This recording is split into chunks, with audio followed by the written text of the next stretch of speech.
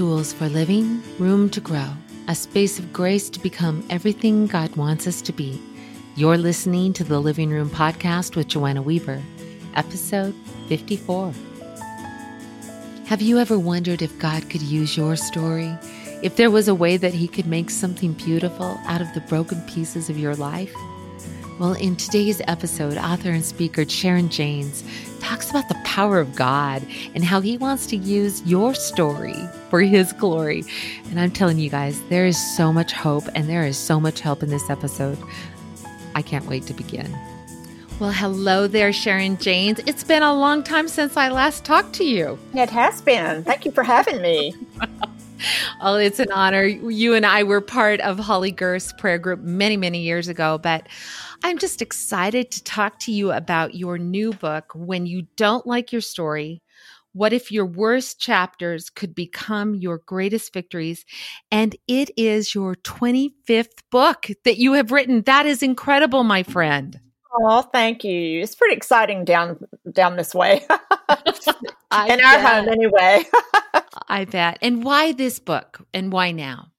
Well, it's interesting, Joanna, that I wrote the book actually mostly before COVID hit. And I think God knew before that this was going to happen. And what a perfect time for us to stop and really evaluate our stories. Because I think most people during COVID are thinking, I do not like this story. But being in ministry with women for 30 years or so, and just like you probably have experienced this too, there's so many people that don't like their stories. And unfortunately, a lot of people get stuck in the part of their stories that they don't like. So my hope is to, let's look at these stories. Let's look at them from a different perspective. Let's look at these wounds that we have and be healed from these wounds and have a different ending to the parts of our stories that we don't like. So, that the hope, Joanna, is just, what if, I want us to all think about as we're spending this time together in conversation, what if those worst chapters could become your greatest victories? Would you want to move on? Would you want to have a different ending? And I hope the answer is yes. That is so beautiful. That is so beautiful because we get stuck. We get stuck and we think, well, God couldn't ever use this. And yet we have the Bible, which is filled with stories that are not so tidy nor so beautiful. And God uses them. How can we get a new perspective on our stories? Well, here's some things we need to remember, that those parts of our stories that we wish God had edited out, those can become the ones that God highlights the most as His amazing work in our life. So that's a different perspective to think from worst to best. And we can't delete them, can we, Joanna? I mean, we can't delete those stories. We can't discard them. We can't change the past, but we can repurpose them, repurpose the stories. And we talk about redemption a lot in the Christian realm. But you know what? Redemption is trading in one thing for another. And we can trade in the worst parts of our stories for the best part of God's stories, really, because we're able to be able to tell other people how God has worked in our lives. But I think one of the problems is that even if we have moved from being wounded to having a beautiful scar that then God can use, sometimes we don't want to tell those stories because we're embarrassed or we feel like people will think badly of us. And you know what? There's some parts of my story when God first started calling me to writing and speaking and doing ministry with women, there's some parts that I didn't want to tell. And I remember the feeling. I know God spoke to me this, and I don't want to. God didn't speak audibly to me, but it was a thought that I had that I knew did not come from my mind.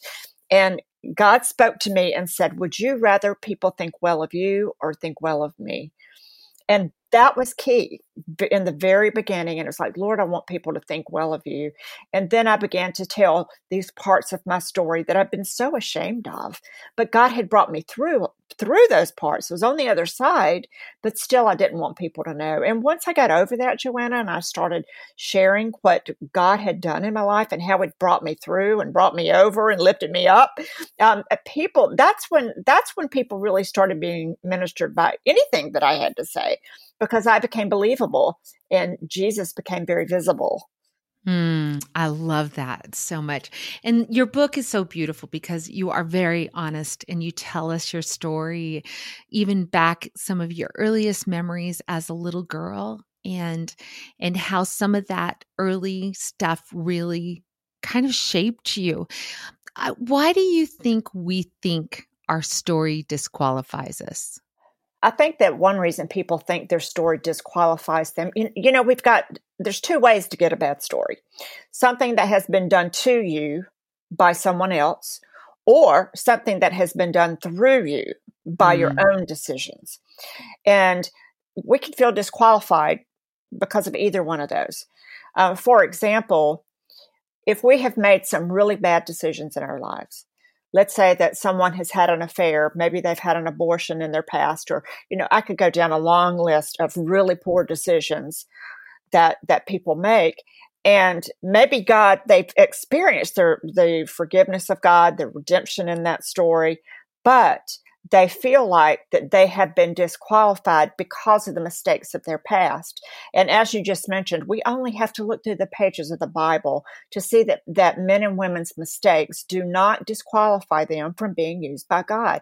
I mean, look at the very beginning of the New Testament when we look at the lineage of Jesus, and there's 5 women, 4 besides his mother Mary, but 4 women that are listed in the genealogy of Jesus Christ. And every single one of those had very difficult past. They had sordid past. And yet God used each one of those women in very specific ways as part of his grand story. And he is using us in very specific ways in his grand story. I mean, look at Rahab. I mean, she's one of the 4 women that are listed. I mean, she was a prostitute, yet God saved her, redeemed her story, and she's a very big part of being in the lineage of Jesus Christ. And that's what he wants to do with our stories, to turn them around and then use them for good. We often in the Christian world quote Romans 8:28, that God uses all things for the good to those who love God and are called according to his purpose. And we know that, we believe it, but can God use our difficult stories for good? Absolutely. I think that's one thing that he uses the most is our difficult stories. Now, there's another verse that I love. It's in 2 Corinthians 1 verse 4. It says, God comforts us in all of our troubles so that, I love those 2 words, so that we can comfort those in any affliction, that the comfort we have been comforted by God. Now that verse kind of goes forward and backward and forward and backward. But basically what it's saying is that little so that in there, God doesn't comfort us to make us comfortable. Yeah. God comforts us so that we can then use what we've gone through to help somebody else who's going through a very similar struggle. And I know, you know it too, Joanna, that God brings people across our paths that need to know the exact story that we have to tell. Exactly. Well, and it's so funny because we are offering people the good news that Jesus is our savior, that he is able to redeem the very worst and turn it into our good. And yet for some reason we think that if we have a messy story that we're not able to share ours. But I'm thinking of that girl who's listening and saying, but I don't really have a dark story and I feel disqualified. I don't feel like I have anything to share. What would you say to them? Oh my goodness. You know what? The devil's going to use both sides, won't he? Yeah, He's exactly. the person who doesn't listen, you don't have to have had a meth lab in your basement or walk the streets as a prostitute to have a good story. Because coming to Christ, you were dead and now you are alive. And I don't know of any story that beats that. Amen. So there's always something. And you know what? The devil's going to tell you your story's too bad or your story's too clean and won't minister to anybody because he doesn't want you telling it. Yeah. And Revelation says that they overcame him, talking about the devil, talking about Satan. They overcame him by the blood of the Lamb and the word of their testimony. So think about it, Joanna, that our story has so much power that it's in the same verse as the blood of the Lamb. No wonder he wants us to be ashamed. No wonder he wants to think that our stories are too clean to be doing anyone any good, because he doesn't want us telling it. Yeah. Yeah. And then I think there's some that are like, yeah, but my story is just too boring. But I found that every time I let God get his hands on me I get a new testimony, I have something new to share. And so it's being willing to, I think, invite God into our lives right here, even in the ordinariness, even in the messiness, that he wants to meet us there. One of the things that I've discovered in my life, that it's in those hard places of my story that God meets me most. How has that been true in your life? Well, do we have a couple days to talk about this? Yeah. There's so many. Let me just pick one. My husband and I, after we got married when we were in college, and 3.5 years later, we had our first child. And about 9 months later, we decided we were going to have baby number 2. Did you get that? We decided we were going to have, and you know what? It didn't turn out that way. We went through years of infertility treatment. We struggled in that area. And I remember my little boy, when, we would say our prayers at night, we told him that God was going to give us another Jaynes baby, a little brother or sister for him. And because we thought it would just happen, just like it did the first time. And he prayed that as a little boy. And God, please give mommy and daddy another Jaynes baby, that being our last name.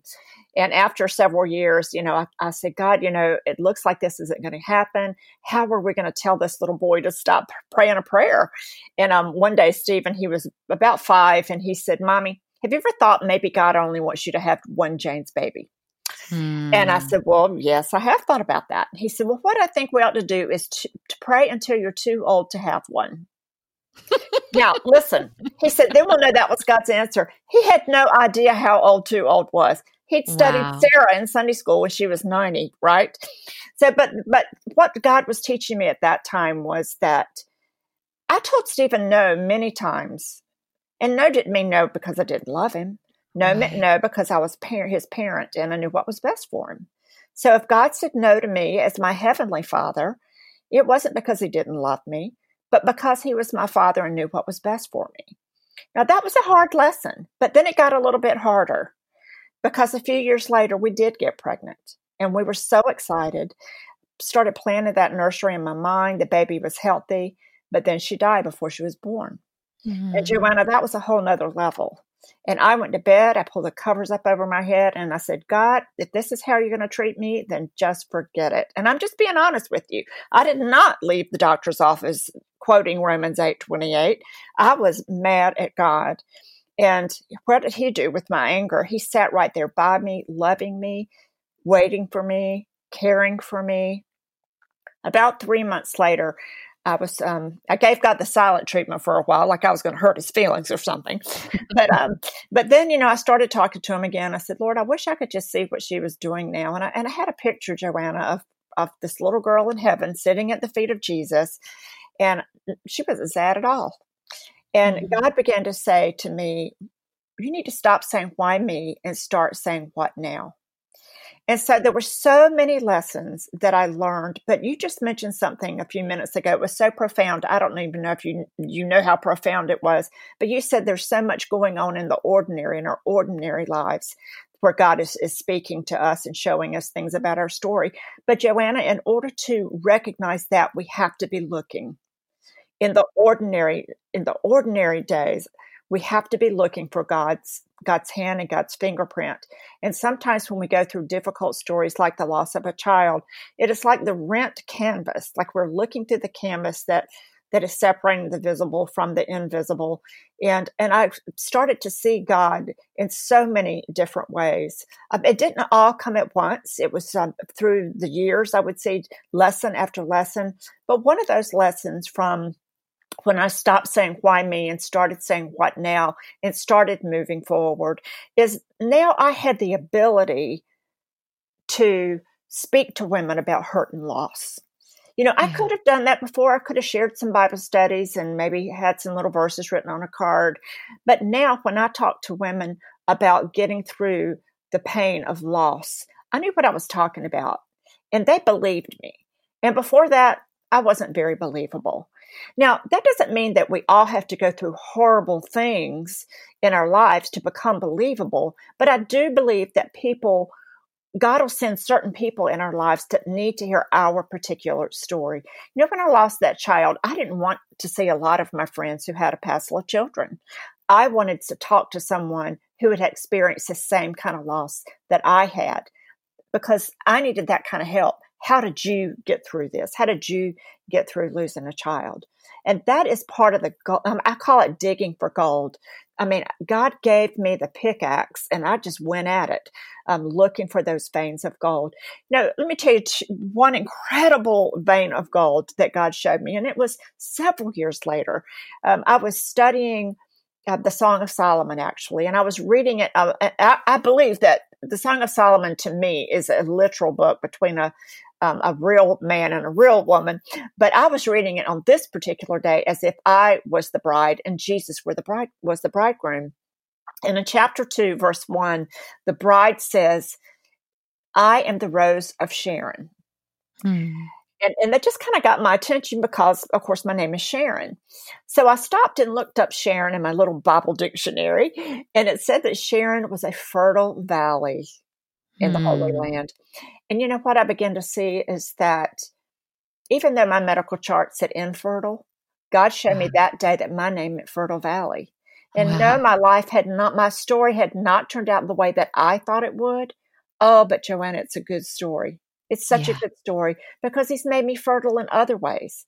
So sometimes we need to just let go of those broken pieces that we cling to. They're cutting. I can just have this picture of women clinging to these broken pieces of their stories when God wants them to let go of them, give them to him, and he's going to make something beautiful out of it. So, that's just one of the many examples of how God took what to me was a very bad story. And am I saying that God did that so I could learn these stories? Absolutely not. We live in a fallen world where bad things happen. And there is disease, there is destruction, there is evil. But God can even take that and use it for something good so that we can comfort other people with the comfort that we have received from God. Oh, amen. Amen. And I love how you put that. We do have to let go of the broken pieces. And I just think of that woman out there that is, almost like her hands are bleeding. And she says, I don't know how. I've been holding on to this shattered dream for so long. How do I let go? How do I dream or even begin to believe that God has anything else for me when I've had everything that I longed for shattered? What would you say to her? There is a story about Jesus going to the pool of Bethesda. And there were lame, crippled, all kinds of sick people around this pool. And they believed that an angel would come and stir the waters, and the first one in would be healed. And I've been to that pool, that area. I've seen where that was. And Jesus walked up to one man who had been lame for 38 years. And he asked the strangest question. He said to him, "Do you want to get well?" When we read that and we think, that is such a silly question. But is it? Hmm. And I have to ask myself that when I've had something terrible happen to me and I'm clinging to those broken pieces, I've got that anger and that bitterness because of what has been done to me by someone else. And I've got that shame that I'm clinging to, even though I've asked God to forgive me. And I know that he has, but it's me that's clinging to the shame. And I'm not walking out from under that cloud that's holding me back. And I see Jesus coming to me and saying, just like he did to that lame man, do you want to get well? Do you want to get better? Do you want to get unstuck from this certain chapter, this certain page in your story? And we have to answer that question. I think all emotional and spiritual healing begins with a decision. And then we move on to forgiving those people who've hurt us or stepping out of that, out from under that cloud of shame. But it begins with the decision. Yeah. And if we've been hurt terribly, if you're listening and you've been hurt terribly and you just say, I just can't let go of it, you know what? I have been there. I have been there from being raised in a home with an alcoholic father who beat my mom and my angry, bitter mom who would fight back. And I've been in that home where I was told constantly that I was not enough and I would never be enough. But I had to come to a place, I had to make a decision. Can I let go of this? Can I live free of this? Can I decide that I am no longer going to live bitter? I'm no longer going to live angry. I am going to be free. I don't know how exactly it's going to happen, but I'm making a decision right now that I am not going to carry these chains around with me any longer. So, Joanna, it starts with the decision that I want to get well. I want to be free. Amen. Amen. I think of that woman with an issue of blood who had tried everything, but a gift of faith rose up in her. And I just sense, I really do sense that there's some women out there listening, that there's a gift of faith stirring up. And I just feel like the Lord just wants to encourage you to reach out and touch him today, even right here, right now. I believe that issue that has bound you and held you far too long is going to be broken in the name of Jesus. I just felt such an anointing over your words, Sharon. We've got to be willing to let go, and we've got to be willing to receive the healing that God has. But it's hard when it's almost become our identity. Do you find that? I find sometimes that I believed something for so long, I can't imagine living any differently. My story, I have totally let it mean a lie. I've let my story mean that, well, I'm just not good enough. Or I've let my story mean, well, God prefers other people above me. I don't know what someone out there, I just feel that's just the Lord saying, there's a lie that you have believed as truth that he wants to set us free from as well. What would you say to that woman? A lot that you called it a lie. And I feel like in my own life, I believed the lies for so long. And you know what? It was almost, I'd say I had been lame, spiritually lame for 38 years. And Joanna, by that time, I'd been a Christian. I was teaching Bible studies. I went to Bible studies, wore the big smile on my face. But I did believe this lie that I still wasn't good enough. And I walked around with this feeling that one day I was going to be found out. That people would find out what I was really like on the inside. And then this older woman in my church, and it makes me cringe a little bit to say that because I think I'm the age she is now, but Yes, back in the day. And she saw this. I mean, I looked like I had it all together on the outside, but I was crying on the inside. And she began to teach me about who I really was in Christ. About that I was a child of God, that I was the light of the world, the salt of the earth, that was delivered from the domain of darkness, transferred to the kingdom of Christ. All those verses, which actually are listed in the back of the book, about who I really was in Christ. And you know what? I'd read the verses, I'd memorized a few of them, but I didn't believe they were true for me. And then I began to learn the truth about who I was, what I had, and where I was, that I was in Christ. And once I began to start really believing they were true for me, then God began to change me. And it tells us in scripture that says, do not be conformed any longer to the pattern in this world, but be transformed, not by the way we act, but transformed by the renewing of our minds. And when we start renewing our minds with the truth, then our behavior and our emotions will follow. Amen. Amen. But Joanna, you mentioned something about, well, what if we thought this certain way about ourselves for so long? You know, it is so much easier and more comfortable to stay in dysfunction than to be healed and move into the unknown. And that's why we've heard the statistics for years that women who have been abused before they got married tend to marry someone who is very similar because they know what to expect. Now, for me, being in an abusive home, I made a decision. I am not going to have a home like I had before, and I went in the opposite direction. So usually there's one or two patterns. They do the same or they do the opposite. I chose to do the very opposite. But sometimes we can have this pain in our lives, and we almost Joanna, it's like becomes an idol that we put it up Mm. on the shelf and we dust it off every now and then. And we think, this is me. This is what I've been through. And I can't change the way I am because this is what happened to me. And I have family members stuck in that situation. And I've seen in my own family where some have decided this is what was, but this is not what is now. And this is not going to be my future. I have other Mm. family members who were in the same situation who have repeated because they've repeated the situations that we grew up with as children because they say, it's like an idol. I'm like this because of what happened to me. And you can get so stuck there, but it is a choice to be stuck there. And I don't mean to sound harsh. But I so want people to be free. Let me put this is a difficult subject. So let me make it a little bit lighter. Okay.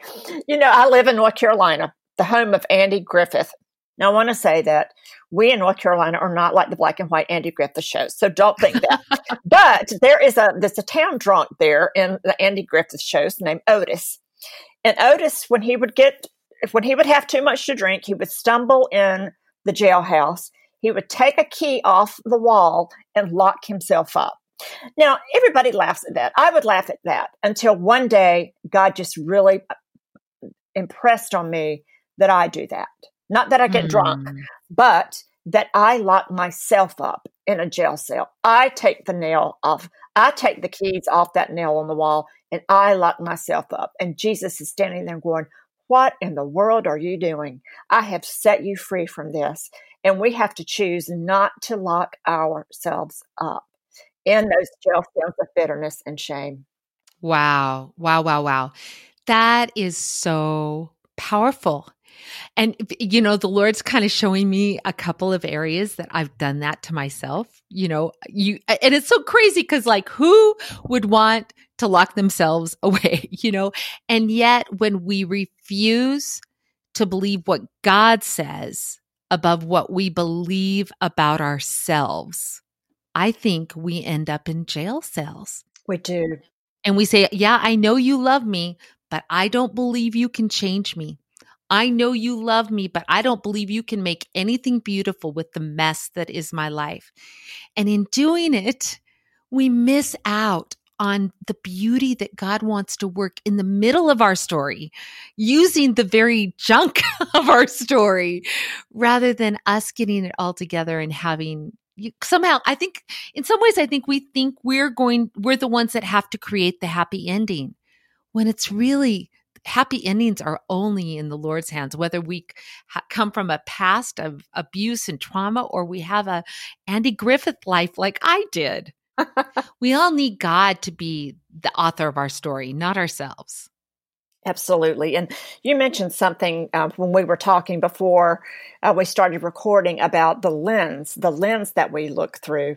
And Joanna, have you ever had your eyes examined?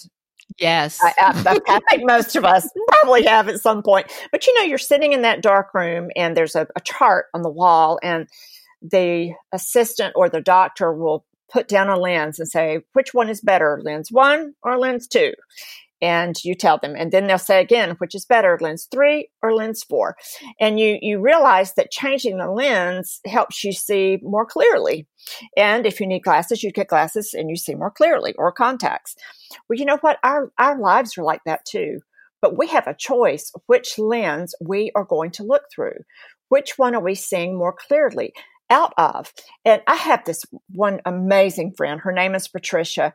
And she married a fellow a long time ago, and I begged her not to marry him. I said, "Listen, he's not a believer. You're not on the same page." And she was 20, I think, at the time. Oh, I love him. I know God can change him. And I just said, "Don't do it. Don't do it." Well, she ended up marrying him, and it was horrible. Within 3 months, he was talking about, I've made a mistake. And within 3 months, he was already starting to go back to old fraternity parties from his college. But then he'd come home and she'd take him back. And it was this back and forth and back and forth. And then at one point, they ended up having 3 children. Patricia decided that she was going to look at this through a different lens. And she began to look at her life through the lens of God's sovereignty in her life and what God can do. She started looking at the positive things. She started looking at the beauty, the beautiful parts of her life instead of focusing on the negative. She looked at her children. She loved those children. She poured Jesus into those children. And honestly, she was one of the happiest people I've ever known, and she still is today. And I'm like, how can you do this? How can you be in this horrible life? And she said, you know what? Jesus fulfills my needs. I don't even look to Rodney to fulfill my needs. I look to the Lord. He fulfills my needs. And she always put a positive spin on things. And she looked at her life through the sovereignty and through the love and grace of God. And I am never telling someone they should stay in a marriage where the husband's having affairs or if he's being abusive or anything like that. I'm just telling you the story of what happened in Pat's life. And eventually he did leave. Now, once he left, that was his decision and he didn't come back and they did get a divorce. But you know what?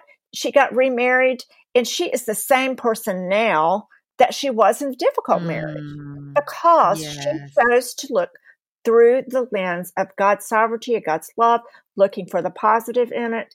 She still does that today the same way she did when she was in a difficult chapter. She's in a good chapter. That was a bad chapter. She made a decision. I'm going to look through the same lens at both of these. And she's the same person. And it's just been amazing to watch and such a lesson to me that when I'm going through a difficulty, I need to make sure I'm looking through the right lens. When my own child makes a bad decision, looking through the lens of this is his story, God is doing something in his life, instead of looking through a lens of what did I do wrong as a parent and this is terrible. We could just get caught up looking through the wrong lens instead of the sovereignty of God. So just make sure we're looking through the right lens and looking for the good in it. That's so good. That's so powerful. I've been thinking a lot about just a question I heard someone offer that God's been using in my own life. And it's this: what am I making this mean? What am I making my story mean? What am I making my past mean? What am I making this current difficulty mean? As you mentioned at the opening, what am I making this COVID crisis mean? Yeah. We've got to really be careful that our story is centered in Jesus and in his power to redeem, or we will be hopeless. If all we have is our ability to make things work, then we're going to be frustrated. But if we can look at what Jesus wants to do, that's where the good news begins. And I think, as you mentioned before, it's those hard parts of our story that God gets the most glory.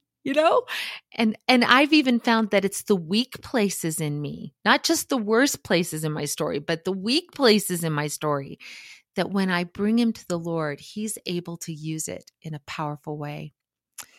What would you say to that girl who would just say, Sharon, I just feel like everything has gone too bad for too long, and I don't know how to get to that place of peace that Patricia has? What would be some steps? Well, first of all, before I tell the steps, when you said that, what immediately popped into my mind was that story in the Old Testament about the prophet who went to the valley of dry bones. And God told the prophet to prophesy to this valley of dry bones. And don't you know he felt silly doing that? I mean, literally, it was just, bones lying around and he's speaking to the bones. That's worse than me talking to my dog. I mean, it's just talking to bones. And as he did what God said, God raised the bones up. He put muscle, skin, and turned those dry bones into a vast army. And if God can do that, then he can take what we feel like we've gone too far and our story is too bad. He can certainly turn that story around and use it for good. What are the steps to getting well? I mentioned that the first step is to make a decision that we want a different story. Not that we can take that story away. Let me say that differently, that we want a different ending to that story. Because many of the stories that we feel like have been completed in our past, If we're still in pain about it, it is not finished. So we need to decide that we want to be well, and we want the hurt and the pain to be turned into a beautiful scar. I call it, when we refuse to do that, that we are picking at scabs. Now, think of a little girl, got a scab on her knee, and she's just picking it, and it cannot heal as long as she's continuing to pick it.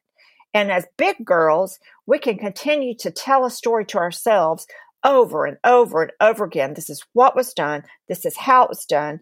This is who did it to me. And we rehearse it and go over it and go over it. And listen, the devil, again, he's a liar. He's going to remind you of it over and over again. Or maybe it's something that you did. Yeah, but you remember when you were sexually promiscuous as a teenager?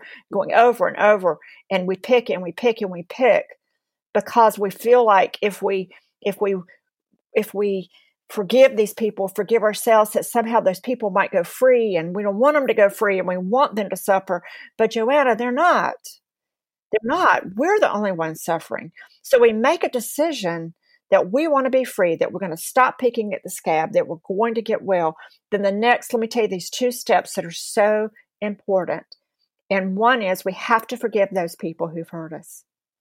Now, let's talk about what forgiveness is and what it is not, because forgiveness is not saying that what the person did to you doesn't matter. It is, if it didn't matter, there would be nothing to forgive.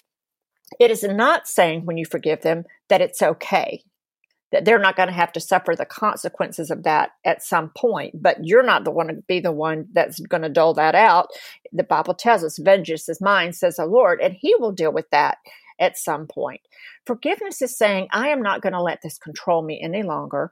And the Greek word, the New Testament's originally in Greek, Old Testament originally in Hebrew, and the New Testament word for forgiveness is pronounced aphiemi. And in my southernness, one day I was saying it, and I said, off of me. And I thought, well, that's really what it is. It's like off of me, because the original word for forgiveness means to cut someone loose. So if you have unforgiveness, that means you've tied someone on. So all the people that have hurt us and we're refusing to forgive them, we're strapping those people on our backs and we're carrying that burden around. And listen, they don't care. Most of the time they don't even know. And the only person we're hurting is we're hurting ourselves. But forgiveness says, I'm going to cut that person loose. I'm going to take it off my back and give that to the Lord, and I am going to be free of it. Now, you've probably heard the saying that unforgiveness is like drinking poison and waiting for the other person to die. That's exactly what it is. It's not hurting them, it's hurting us. And if we want to be well, we have to cut those people loose, forgive them, and be free ourselves. Now, I want to say this too, Joanna, that sometimes, even with my own life in my 20s, I had a period of time where I just couldn't hear from God, and I really needed to know an answer to a particular question. I was making a decision whether I should go back to school or not, could not hear from God. And I met with one of my mentors, and I asked him to pray for me. It was an older man in my hometown that mentored a lot of teenagers and started a coffee house for us. And so I said, Seabury, his odd name, I know, but his name was Seabury. And I said, can you pray with me? I just don't know. I can't hear from the Lord. And he started reciting these verses, opening his Bible to these verses about ask and you shall receive, those kind of verses. But wouldn't you know it, he put it in context, which means that he read the beginning, not just the little cherry picking verses that we've clung to, but he read what was before and after each of those verses. And every single time there was a verse on forgiveness. Wow. And so then he looked at me and said, Sharon, I feel like that you have never forgiven your father for the things that he did do and the things he did not do in your childhood. And I said, I am not here to talk about my past. I am here to talk about my future. And then he said, God cannot talk to you about your future until you deal with your past. Wow. So we had a real come to Jesus prayer meeting on forgiveness and forgiving my dad. And I can honestly say that God even he blew the ashes away. The ruins were gone, complete forgiveness for my dad. Now, that doesn't mean that I still had triggers from time to time. Something would happen and I would remember. And instead of thinking, oh, I must not have forgiven because I just had that thought and it made me angry again. Instead, when I had the trigger, I said, no, devil, I have already forgiven my dad and that's been wiped clean. Yeah. So we have to go back and remind the enemy that we've already done it. Don't let him tell you that you haven't forgiven, but just remind him that you have. So forgiving the people who've hurt you. And then, as you know, sometimes the hardest person to forgive is yourself. And we have to let go of that. And in the book, I call it leaving the pain place. That's the forgiveness part. And then the forgiving ourselves is leaving the shame place. And I hear so many times, well, I've asked God to forgive me. I know that he has, but I can't forgive myself. And some people will say, well, that's not very scriptural because there's nothing in the Bible about forgiving yourselves. It's really about accepting God's forgiveness. And that is true. But listen, that's not what people feel. They feel that they can't forgive themselves. And so they stay under that cloud of shame. And God is calling us, when we say, I can't forgive myself, we're putting a higher standard on our sin than God is. So he's forgotten it. He's wiped it clean. And we need to receive that forgiveness and walk in the freedom that Jesus gave his life for. I love the story of Rahab in the Bible. I've mentioned her already, but, Rahab was a prostitute. And I was reading the story about when the Israelites were coming into Jericho and the spies came into Jericho and she hid the spies and she said to them, when you do take Jericho, will you save my family? And they said, yes, hang a red cord out your window and we will see where you are and save you and your family. And I thought, where did that red cord come from? Well, the red cord, as I went back and studied, was the red cord that she hung on her door to show that she was in business. Wow. So we call that the red light district today. But her red cord was the sign of her shame. I don't think she grew up thinking as a little girl, one day I'm going to grow up and be a prostitute. Absolutely not. There was something that happened in her life that she felt like she had no choice but to do that. And the red cord was the sign of her shame. But what did God do to her story? That very thing that was the sign of her shame, she hung it out the window and became the sign of her salvation. Wow. And the very things that in our lives that we feel like were the most shameful parts because of what we've done, God doesn't want us to hide those. He wants us to hang them out the window and say, look what God has done for me. Yes. Yes, yes, yes. So coming out of that shame. But here's another thing too. Forgiving people who've hurt us, receiving God's forgiveness and coming out of shame. And here's the final one. Then after that happens, tell your story. Because once you tell your story, the devil can't use it against you any longer.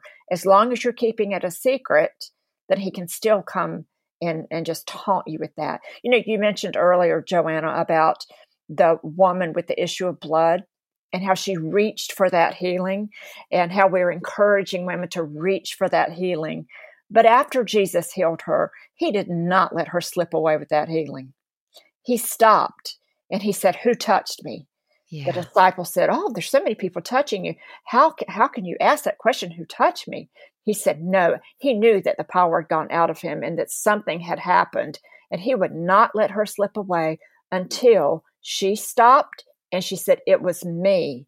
And she told her story. And Joanna, this was a time in history where women were not allowed to speak in public, where women were not allowed to testify in a court of law because they were seen as unreliable. But this woman meant so much to Jesus. And of course, we know he broke all the rules when it came to women in his culture. But he would not let her slip away with that healing. He wanted her not just to be physically healed, but emotionally healed, restored in her community. And that happened when she spoke up and she told what Jesus had done for her. Oh, praise God. Well, I'm sure you've seen it over and over in your ministry, but I can't count the times that I've seen the power of our past, of a woman's past broken when she told her story. It's just remarkable. I've seen the shame lift. I've seen the countenance change. And Sharon, I I so love this message. And I feel like there are women listening today that today is their day of deliverance. I just feel that. I feel that. And I would just love it if you would pray as we close. I wish we could go on and on, but I want to see women free, because you know what? I have had God set me free in some areas of shame. There's been some prison cells that I've locked myself up in, that he has been opening doors for me just even this past year. And I know this is your heart. We want to see women free. So would you just take us to the Lord today? Lord, I thank you so much for this time that Joanna and I can sit in her living room and share this conversation. And I thank you for each and every person that's listening, for the women that are listening. And I know there are going to be some men that are listening. Wives are going to call their husbands in and said, I want you to hear this. And for each one of you who are listening to the sound of our voice, I pray that you will be tender to the Holy Spirit. Our Lord, just show each of us how our stories are seed that can be planted into someone's heart. And yes, we can bury that seed into furrows of fear, but you want to set us free and to share those seeds and plant them in the fertile soil of other people's hearts. Lord, I pray for freedom. I pray that women will forgive those people who have hurt them, that they will cut them loose, that they will walk in freedom, that they will take the key hanging on the wall and unlock themselves from those, unlock themselves from the cell, from the jail cells that we tend to put ourselves in. And Lord, I pray for that woman who has lived under condemnation, self-condemnation, and shame because of what she's done in her past, from the shame of that abortion, for the shame of being sexually illicit behavior, of having an affair, for the shame of lying, for the shame of walking away from a relationship. I pray for that woman today. There is no place that's so far that God's hand cannot reach down and save us, to redeem us, and to set us free, and then to use what we've gone through, to take that to the redemption center and to exchange it for something good, and then to use that story, just like the woman with the issue of blood, to tell her story about what Jesus had done in her life to set her free. Lord, I pray that for all of us, that we will not be ashamed of our stories, Lord, but we will use them for good. And we know that when that happens, then our worst chapters can become our greatest victories. And you are a God of victory. In Jesus' name we pray. Amen. Amen. Amen. As we were talking, I couldn't help but think of a beautiful little chapel that I visited when I was in Germany a couple of years ago. It's located in the Wartburg Castle, where Martin Luther translated the New Testament. But deep down in the castle is a little chapel, just very intimate and tiny. And it's enhanced with mosaics all over the wall. 4 million tiny pieces of glass, enhanced with gold and mother of pearl, that tell not only the story of Jesus, but the testimony of Saint Elizabeth, a godly Hungarian princess who lived in the castle and gave her life to serve the poor. It made me wonder, what could God do with our broken pieces? I hope that you'll check out Sharon's new book and do the Bible study. You'll find resources as well as some really helpful information at Sharon's website. You can find links over at joannaweaverBooks.com/053. And you know what? I have a feeling you might have a friend who needs to hear this message. I know I do. You can share it on social media from my website or by clicking the 3 dots at the bottom of most podcast players. Listen, you guys, your story matters. The world needs to see the masterpiece that God is creating from your life. And more importantly, they need to hear about it. I'm praying that God will give us boldness to share our story. We have not arrived, but you guys, God has done some powerful things. And as we give him praise, we release his power to complete the work that he's already started. So until next time, you guys, don't just keep living and loving and leading like Jesus. Talk about him. God bless you.